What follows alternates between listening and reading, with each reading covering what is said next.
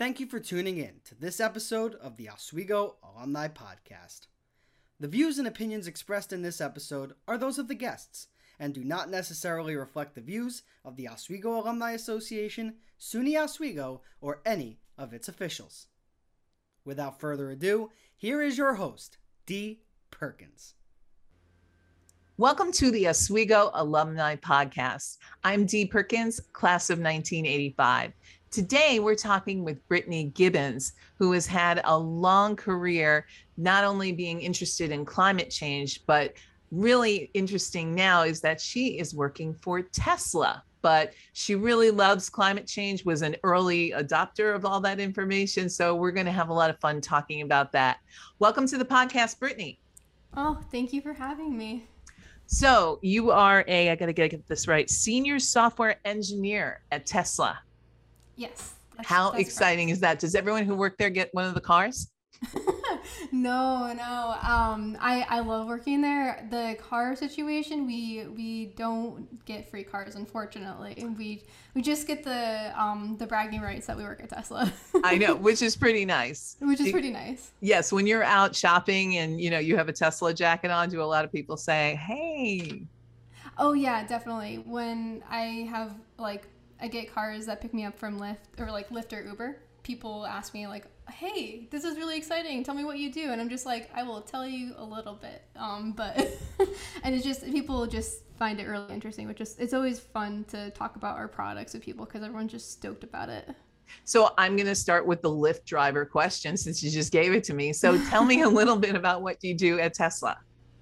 Yeah. So as a senior software engineer, basically I work on various applications. So I build out websites, I create buttons for those websites, and they just display information and users interact with it in ways either internally for tools or external tools. For example, we have the vehicle UI, so I work in that as well. So it's basically creating buttons, creating different data sources, things like that. So it's pretty widespread for me.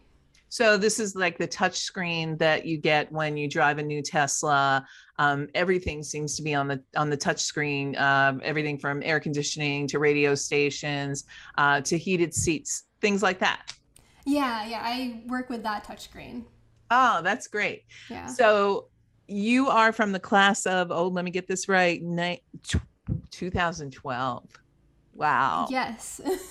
So let's go all the way back. You're in Palo Alto now, but you started before you came to Oswego. You were in Binghamton, correct? Yes, I was in Binghamton. I lived there until I was 18. What made you choose Oswego as a place to go to college? So the main reason is because of the fact that they had pretty much all of the potential courses and programs that I wanted to go into. So my main thing that I really wanted to tackle was like meteorology. I was stoked about learning about the weather because I had taken a class in high school with one of my, he was my cross country coach, but he was also a teacher in high school, Mr. Brooks. And I loved learning everything about meteorology and earth sciences in general. So that was a main draw. And the second piece is like, it's pretty affordable. Like if you looking at out-of-state or any other university, it's not cheap at all. And with the student debt crisis in general, like that's not a non-trivial concern, especially today's students have to consider. So those are the two main reasons. I had the courses I was interested in, and then it was affordable. So did you know about Al Roker, or was that a surprise when you got there that, Al Roker is a meteorologist that went to Oswego? I think it may have been like one of those things that they told us about when we went on our tour. They're like, Al Roker went to school at SUNY Oswego. I was like, okay, this is pretty cool. This is legit. Yeah, he mentions us a lot. Yeah. We love you, Al. We love you. When you got to Oswego, though, boy, talk about weather and the amazing amount of different weather at Oswego. What kind of scratched the itch on climate change when you got there? Yeah.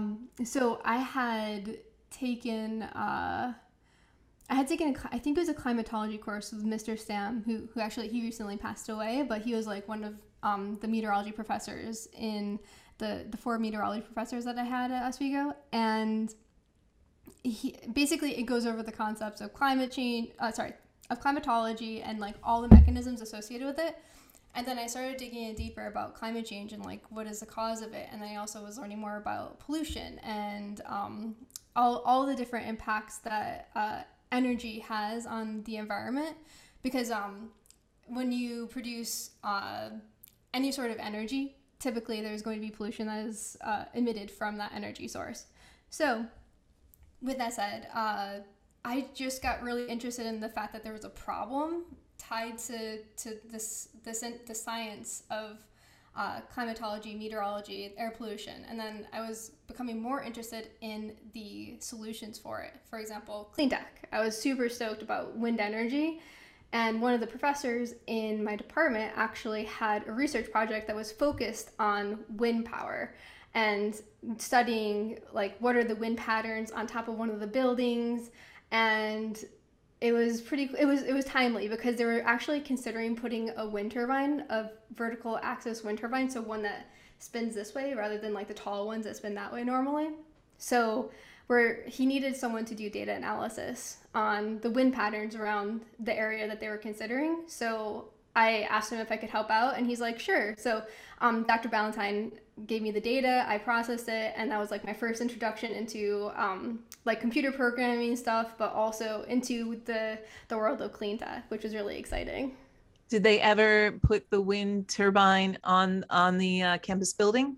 They did, yeah. It was actually, yeah, they ended up, I don't know what happened to it. It was on Pease, and Pease got knocked down, or part of Pease got knocked down. I don't know if they've replaced the wind turbine or where it went, but it was there in my graduating year, and I wanted to do a research project on like how much energy are we actually getting from this wind turbine, and I couldn't get any data from it. We had worked with the company that had put up the turbine, and it was actually, we didn't see any information about it because we thought that there may have been something wrong with the recording devices because it just requires maintenance to keep those working. But it was up. I didn't get to see the data, but it was up. In the 20-year plan that I think President Stanley just put forth, they are talking about putting a wind turbine out in the lake. Because I guess, yeah, they have access to that area around the college. And I know you went there and I went there. There's a lot of wind out there. Yes, yes. And actually, so when I was there, one of the things that I had done while I was in school, I went down to like this town hall meeting that was talking about offshore wind. And like the majority of people were opposed to even like thinking about or pursuing any kind of due diligence related to having offshore wind in the community, which I totally understand that there's concerns about just if there's going to be changes to the environment, things like that. And we want to make sure that the community is also accepting of the new technology that comes in. But the community was definitely opposed to it back then. I wonder, do you know if it's changed? It'd be really interesting to see. Or maybe SUNY Oswego doesn't need to worry about that. Yeah, I was, I mean, that land right off of, where new campus is, I would imagine that land is part of SUNY Oswego. I mean, I know you would probably want to get community involvement, but if you own the land, then shouldn't you be able to? It doesn't matter. Right? Shouldn't you be able to? In the latest, I think it's the latest Oswego magazine, they talk about a 20-year plan to be carbon neutral. And their point was that they just stop saying can't. Let's say we can, and if we can, how? That's really exciting. Yeah. Yeah. I mean, it's been like 10 years too since I had gone to that town hall. So things have definitely changed with like the community sentiment around clean technology and climate change. So even then, maybe everyone should change their minds too. And it's exciting that the school is like, we can do this. It's like, I don't know. It warms my heart. So before this interview, I have a confession to make. I took a hot shower. I said, oh my God, I'm going to have to tell Brittany I took a shower, and I felt guilty about it. Oh no, it's fine. So what are the things that like you're doing that you say, wow, if only more people did this thing?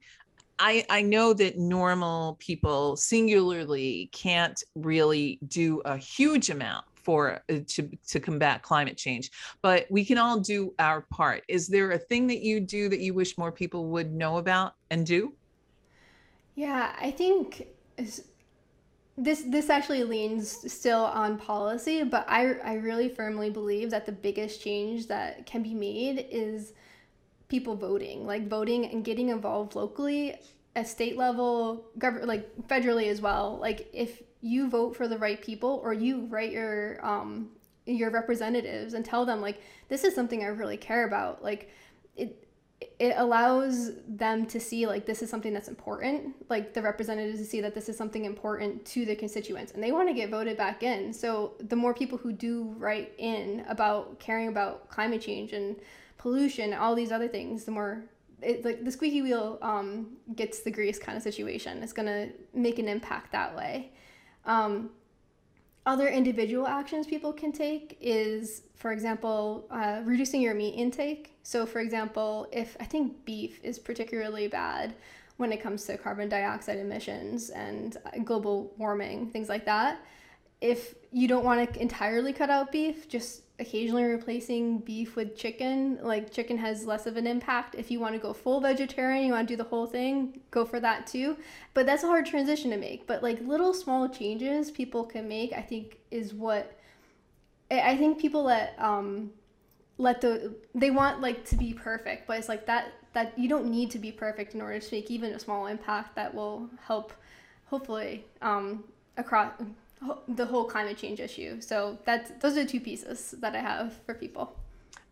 So most people will go when they hear this, but so I'm a vegan, but I eat fish. Nice. So I'm actually a pescatarian, but nobody knows what that is. So I just say vegan, I eat fish. And once you start down the road where you say, okay, I want to do this for my health, and then you're hanging out with other people who talk about this, and then you're like, okay, I want to do this for the animals. And then you start finding out what this does for the environment, because we're growing things so these animals can eat those things, and then they're eating all the green and all the water, and then producing all this waste. So if we just ate the green stuff, which we can do, we would take out the rest of that, the rest of that process and really do a lot of good for the carbon. I think sometimes people struggle with climate change because there are so many pieces to this puzzle. Do you feel that way? Totally, yeah. It's like, where do you start? And there are so many ways to start that it becomes like a paradox of choice, and also concern that you're not doing enough. And that's a very real anxiety, I think, for sure. So you live in California. Do you think because of fires and water shortages, do you think that climate change is more people are more ready to buy in and do whatever they can in California, and maybe less so in the Midwest because they're not seeing it? That could be it. I think it's a mixture of things related to that. And at least in California, I do think that because you see basically last year, and we had these fires that were raging, and the entirety of our skies were just like this orangish hue because of the pollution that had sort of just tinted the sky, and it's very salient.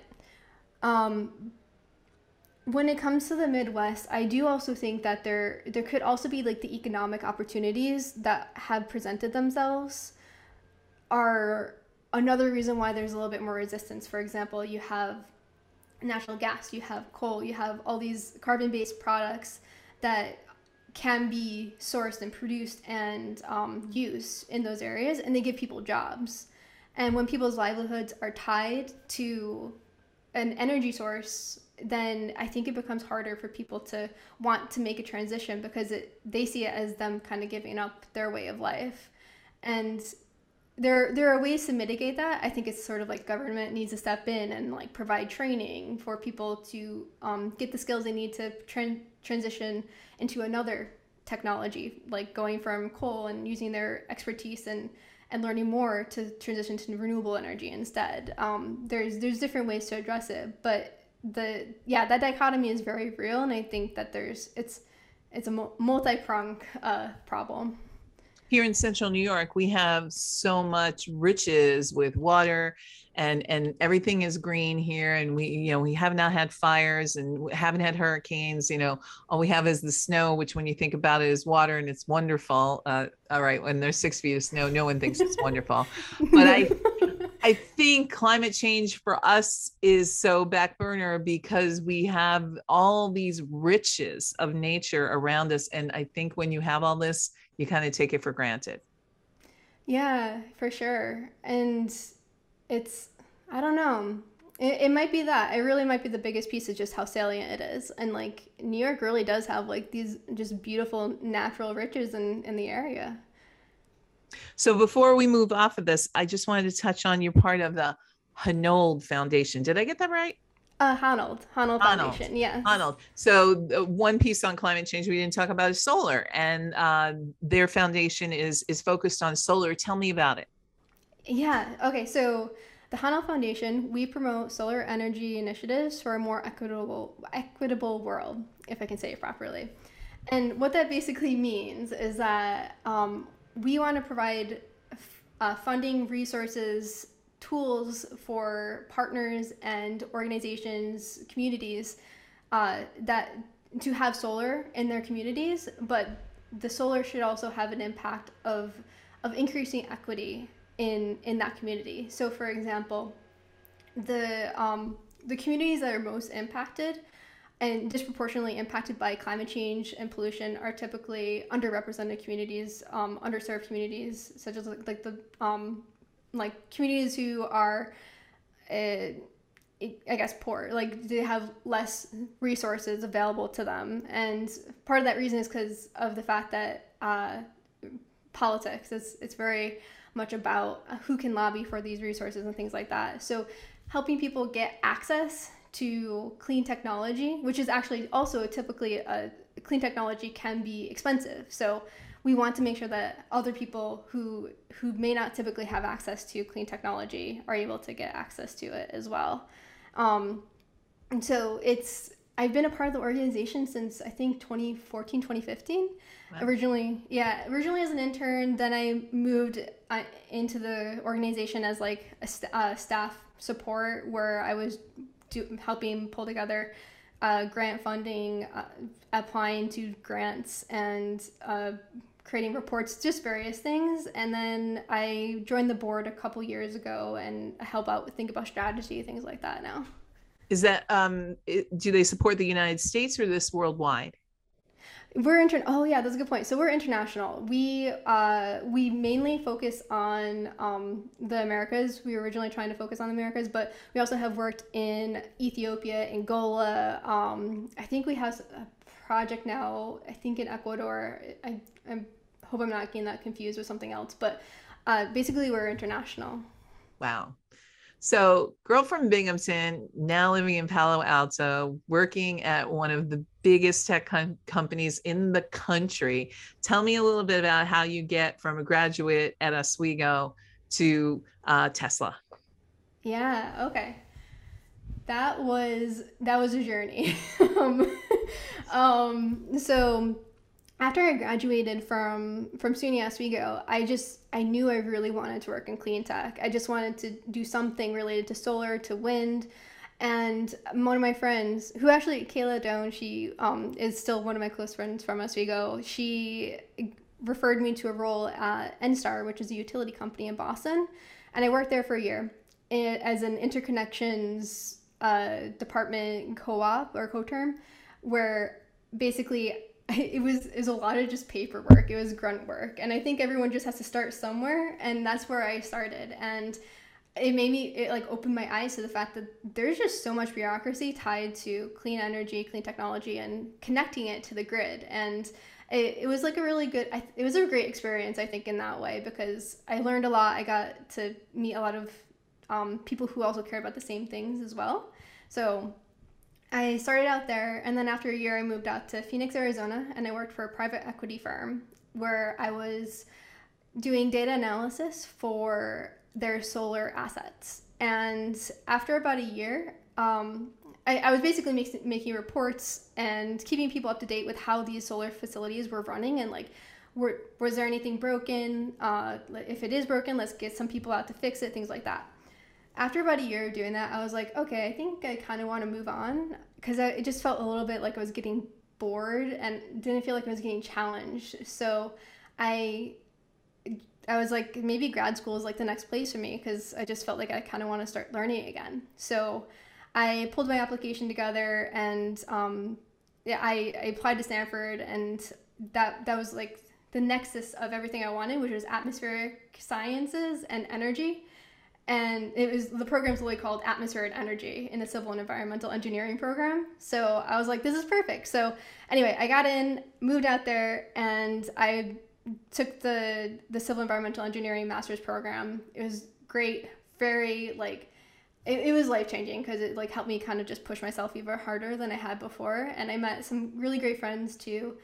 And my friend ended up referring me to a role at Tesla, and that's how I actually ended up at Tesla. I originally started out working as an energy analyst and then made my way up as a software engineer. Wow, that's amazing. And I love how your friends all have a part in getting you started. I think that's the quintessential Oswego story. I don't know about you from 2012, but it rings true from my year of 1985. So it's nice to hear it's still ringing true in 2012. Totally, yeah. I think for some reason, I always had like this perspective where I was like, it's almost like a distilled view of the world where my work should like prove itself. If I produce good work, it should show. I should be able to achieve whatever I want. But over the years, I really have like come to appreciate the fact that your network and your friends, the people who care about you, the people who you care about, like they really kind of help you. They help you along the way, and they unlock doors for you that you potentially wouldn't have been able to do by yourself. And I'm so grateful for all my friends and the people who have supported me along the way because of it. Now, I know one of your other passions is STEM and women breaking through in the sciences. Did you find, for all the undergrads who are watching and listening, is it still really hard for girls and women students who leave Oswego to break into these fields? I think that the difficulty isn't necessarily about, I think it can be difficult to get into these fields for some cases and for some people. From my own experience, I think the most difficult is like wanting to stick around sometimes, because things can get difficult. I've had men interrupt me in meetings, and no one like bats an eye. I've had people scream at me. I've had like situations where I've said an idea and no one like hears it, or like I guess hears it. They just don't acknowledge it, and then a guy says the same thing that I literally just said, and then they get credit for it, and it just drives me crazy. And there's more insidious things that happen, and I've heard of discrimination in different workplaces, things like that, and it's hard. Like it's a hard place, and that is not to say like it's not worthwhile though. One of the things that I've learned along the way is like these things make me very angry and upset, because it just feels so unfair, and because of that, it's driven me to want to make a change. And all of the things that I've started looking into since like about when I was 25 years old, I started becoming more involved with diversity, equity, inclusion initiatives. And every time I get involved with any initiative at any organization, I feel like I found a community of people who remind me of the good and why I'm here, and they validate how my experience. And that for me has been so key to just feeling like, okay, I can keep doing this. This is really important for me to keep doing this, because there are other people next to me who are also experiencing this as well. And there are people behind me who are younger, like the SUNY Oswego students today. Like I want them to keep pushing through too, because we can make a change. We can make things better for everyone, and especially for women and underrepresented groups. It's really important for us to keep pushing it. And obviously, government can like help with different incentives like affirmative action, which is also nuanced and complicated. And but like there are different ways that it's not just the individual needing to make change, but given the world that we live in today, like our individual action is to kind of try and keep pushing through and make changes on the ground level as much as we can too. I think if we have the energy, obviously it's hard to do that if you're just drained from your work every day, but that's basically where I stand. I kind of rambled there, but no, I'm listening to you and I'm saying, oh my God, thank God we have somebody like you out there pushing this envelope, because when you talk about it, you light up, like a battery on a Tesla. I mean, you are just really lit up on this, and that's fantastic, because the only way we're going to get change in this area is if passionate people like you push the bar. Oh, thanks. Yeah. Well, I have seen the younger generation. They continue to impress me. Like I am so inspired by them. So I am stoked to see what they do too. But I'll be here when they arrive. Well, they'll be happy, because that means that someone in a leadership position is going to recognize them and not cut them off in a meeting or steal their ideas. Yeah, let's hope not. If I happen to do that, definitely call me out. Something tells me you're not starring in The Devil Wears Prada. No. So diversity, you are a part of a group that's working on that at Tesla as well. And do you get the same enjoyment working in that area as you do just like working in your job, or maybe more? Yeah, totally. I really do. I love it. I think there are ways that I can actually be a software engineer in the realm of diversity, equity, inclusion in and outside of Tesla. So it's definitely worthwhile. It's nice when I get to blend the two. So I feel like it's not really a choice of either or. It's like I get to do and a lot of times. You said inside and outside Tesla. Do you mean representing the company in other places? Oh no. So one of the things I would probably just do this on my free time. But like building out different tools potentially, or open source projects. There's a thing called GitHub where you can put your code, and people can reuse that code for whatever they need it for. So that's more of what I mean. I haven't actually done any presentations for Tesla before, so none of what I say has been a representation of Tesla, by the way. That's what the lawyers want us to say right now. Yes, exactly. But so that means you bring an energy and a passion to coding, not only in your job, but in outside interests when you're online. You're part of a community of coders. Yeah, I try to be. And does that make it more, do you find that diversity that you're looking for when you're out there online, you suddenly realize, oh, there's more people out here just like me?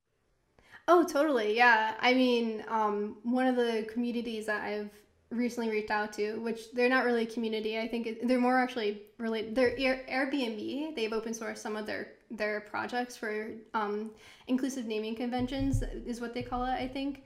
And I recently just started messaging them, and it's been really inspiring just to see them super psyched about the diversity, equity, inclusion on their side as well. Great. Well, I warned you the last question was going to be your Oscar speech. So you sound like you've had a great career and have leaned on a lot of Oswego people to get where you are. So who would you like to thank, students and teachers, that helped you get where you are?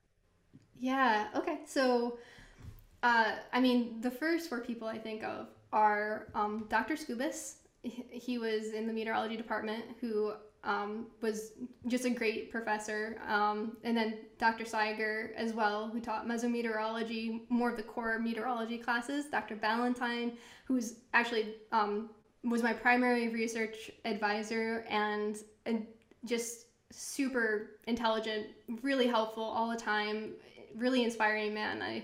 I'm so grateful for him. And Dr. Sam, who, as I mentioned before, he passed away, but he was a great professor and definitely missed in our community.